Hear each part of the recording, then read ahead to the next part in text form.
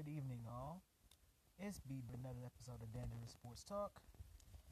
I just wanted to, of course, address this because, of course, this literally just happened a few hours ago. So Frank Vogel and Jason Kidd are the coach and the assistant coach of the Lakers. Let me make this clear right now, just in case some people think that I'm just talking for attention. The jury is still out for me. For anybody that has known me for 4 years or more, have I ever shown immediate reaction or impressed by anything the Lakers have done? Have I? No, somebody comment down below. Have I ever showed the Lakers any type of, oh my God, we're going to be this, we're going to be that, just because somebody was hired in or signed to the Lakers? I never have done that. Now, Jason Kidd, of course, one of the best players of all time, one of the best point guards of our generation. However, unless he's going to be throwing lobs off the fucking bench for the Lakers, I'm not going to be impressed by what he does. This guy, Vogel, apparently he has developed players in the past. Okay, great. Your track history isn't so bad. Do it for the Lakers. I'm sorry that I don't pop ass at every fucking turn just because this man did this, did that in the past. It does not matter what you did in the past if you come into a new team. You have your credentials.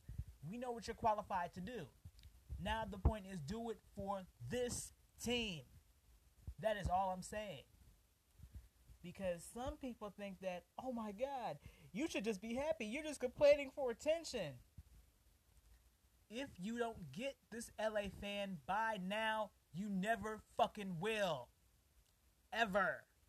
Because, I don't know what it's going to take for people to get that I am not my peers.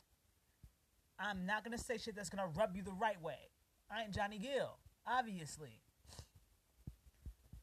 This man obviously has a decent track record. He's going to focus on defense more than fucking Luke did and the players and the coaches before him.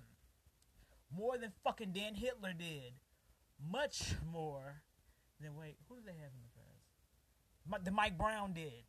Much more than those guys, okay? I completely get that.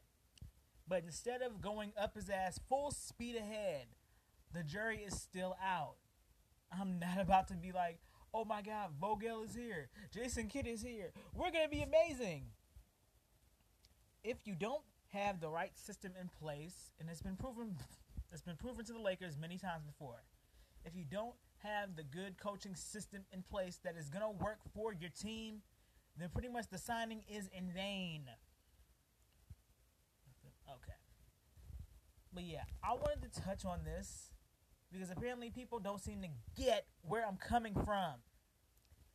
Bottom line is this. You got signed to the Lakers. Okay, great. I didn't comment on the fucking Tyronn Lue thing because that would have been just redundant in itself. Another rerun of what the Cavs fucking went through. And the greatest accomplishment that Tyronn Lue had as a Laker is getting stepped over by Allen Iverson. Absolutely not. Stay your ass where you are. Unemployed. But yeah.